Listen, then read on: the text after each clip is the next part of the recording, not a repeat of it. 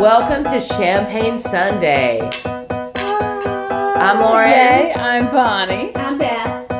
And we're going to talk about life After divorce. And living The best life. and the life you love. Yes, living the life you love on that other side. Cheers. Cheers. Welcome. 2019, that's when I moved here. Do we go where through do the I list? want to be? Yes. Okay. Where do I want to be? And I moved here. Yeah. Like 2019 was back to Beth Burns. I decided what makes me tick. Like Yeah. what do I need? What do I actually need to feel more like me? So I wrote that list January 1st. Mm-hmm. I met a guy and started dating somebody else. He's the one that told me to keep up. What did he say? Keep a space open on my dance card. And now he just got engaged. Nice. That's going under the dating column. But anyway, I had started a whole different, out with the old boyfriend, did just, I quit. I bought this house. I quit my job. I brought Mary Burns down here every afternoon to try out for cheer so she'd have a group of friends when she moved into school. Mm-hmm. I just said, I'm done. I got to move. I got to have a change of scenery. I can't be in the same town. So I came home. So I joined the church as soon as I bought this house. Mm-hmm. Pretty much the next week. So your list is, who am I? What is your list? You made a what's the list, first what you question? want. So what were the questions on there? Oh my goodness, I have to look this up because it's not in a folder. Here it is. Back to Beth Burns. What do I love? Like what? Okay, and this kind of goes back to the one we talked about, your sunshine. Yeah. Yes. So what do I love would be a ray on our sunshine. Like who it would do I be, love? Okay. Like who am I? Who do I Who's want to important to surround myself with? Who am I living for? Who am I doing for?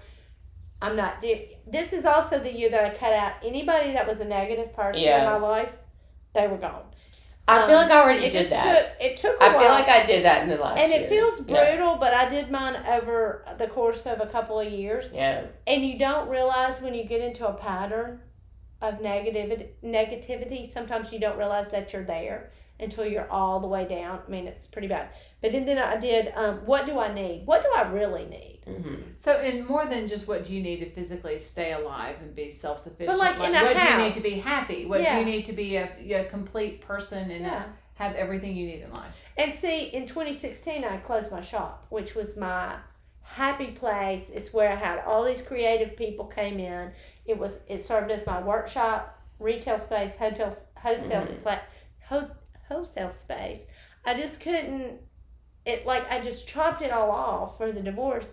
And so 3 years later, I'm sitting there thinking, I just chopped off my arm. My whole creative process. And for a creative person, that's not a good thing to do. No, it's the worst. You cannot go forward if you can't do that. And then, what do I want?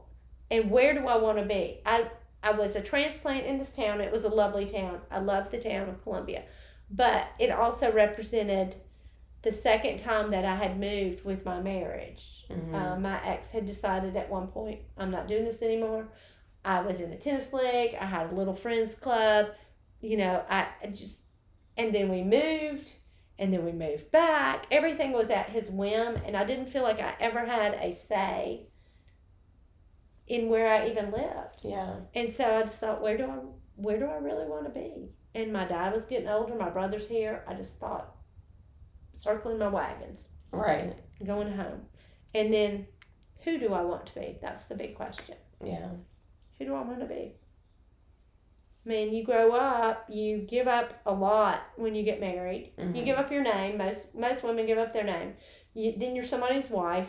Then you have children and you're somebody's mom. I even had a pin made when Carson was little that said Carson's mom because nobody bothered to even know my name. They just knew my child. You give up your freedom. You give up everything. So I'm about to have a serious hot take. This is a big hot take.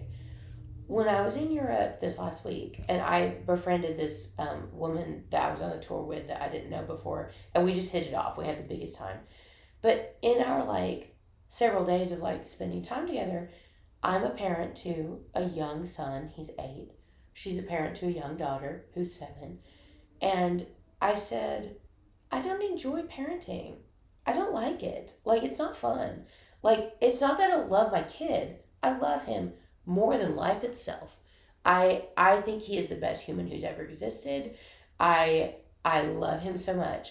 Parenting, like that job, is not fun. It is not a fun time. And that's a hot take. Like, it's the thing we're not supposed to say we don't like doing. You know what I mean? Oh, I do. And she was like, oh And my God, even thank harder you. She with was no like, one thank else. you for saying that. And I said, I feel like I'm not supposed to say it. But it's not, like, it's this thing we're all supposed to kind of do. And then we do it. And it's not that I don't love him with every inch of my existence. Because he's my little best friend. Like, I love him. But, like, that's not a part of my life that, like, is my first identifier. Like, I don't think of myself as, this is seriously, but I don't think, oh, first and foremost, I'm a mom. That's not. See, and I miss that. I miss that. being the mom. That's how I totally bought into all of that. But also, but I miss it, and I don't have it anymore. I never first and foremost thought of myself as a wife either. No. I've always first and foremost thought of myself as an artist. And that's always what I'll be. See, and that is totally the frame of mind I need to get into. And that's what I need to get into. I always thought that my life would not be complete if I was not a wife and a mother. I always thought that no matter, like having a career was never really, I mean, I would if I needed to, but really I was the 1990s person in college for the MRS, I guess, because I really thought my life couldn't start till I met that person. And I was going to meet that person in college. I didn't feel complete, which is ridiculous, I know, but I didn't. And so but now at this point in time, I realize how kind of backwards that was. And I don't know why I felt like that, but I need to be an artist first, and everything else kind of needs to fall in line under that.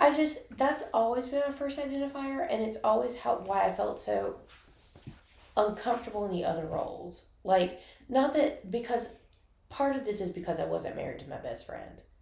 Like, I wasn't married to a person who supported that. Who I connected with that way. You could be yourself with. No. 100%. Do you think that's a generational thing? Because you are younger than we are. And I think that maybe that is, because I think...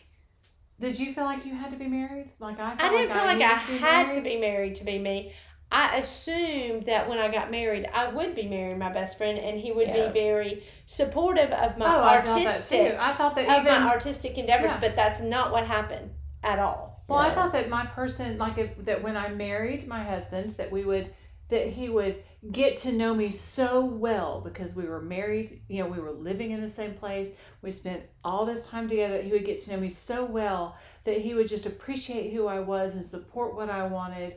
And instead I got this man who was like, yeah, no, that's okay, I really don't want to know you that well. And I had no idea. But if I had that attitude that I am me first, and I am an artist first. I have this identifier that is, being an artist is something that's only about you. Yeah. So to have that identifier as me first, and then have those other identifiers that layered on, would have been life-changing for me. I will say, so I had the benefit of having parents that did not force me into anything. I didn't grow up with two parents that said, you need to get married, or you need to See, I didn't either. I put all that on myself. I grew up with parents who were like, you need to get as much education as possible. That was mine too. I did this to myself. I mean, my parents probably would be shocked to know that I wanted to be married, that was my thing. They'd probably like that, but that wasn't what we wanted for you. When I got married, I think that the person I was in a relationship with expected that the part of me that was an artist when he first met me was a fleeting, silly thing that would eventually go away, and that I would be normal. I don't know I don't know. Different. But the fact that I was gone for rehearsals every night, or out of the house a lot, was not something that jived. But that's not me, and that's not who he married. So there was no way to reconcile that, because I was always going to be me. There was not going to be any changing that. So and see, I set aside all my stuff for a very long time. Yeah. And then I only had a needlepoint shop after the fact. After the affair, I should say. Thank y'all for joining us for Champagne Sunday. See you next week, girls. See you next week. Yeah, cheers. Have a good week. Cheers. Yeah. Cheers.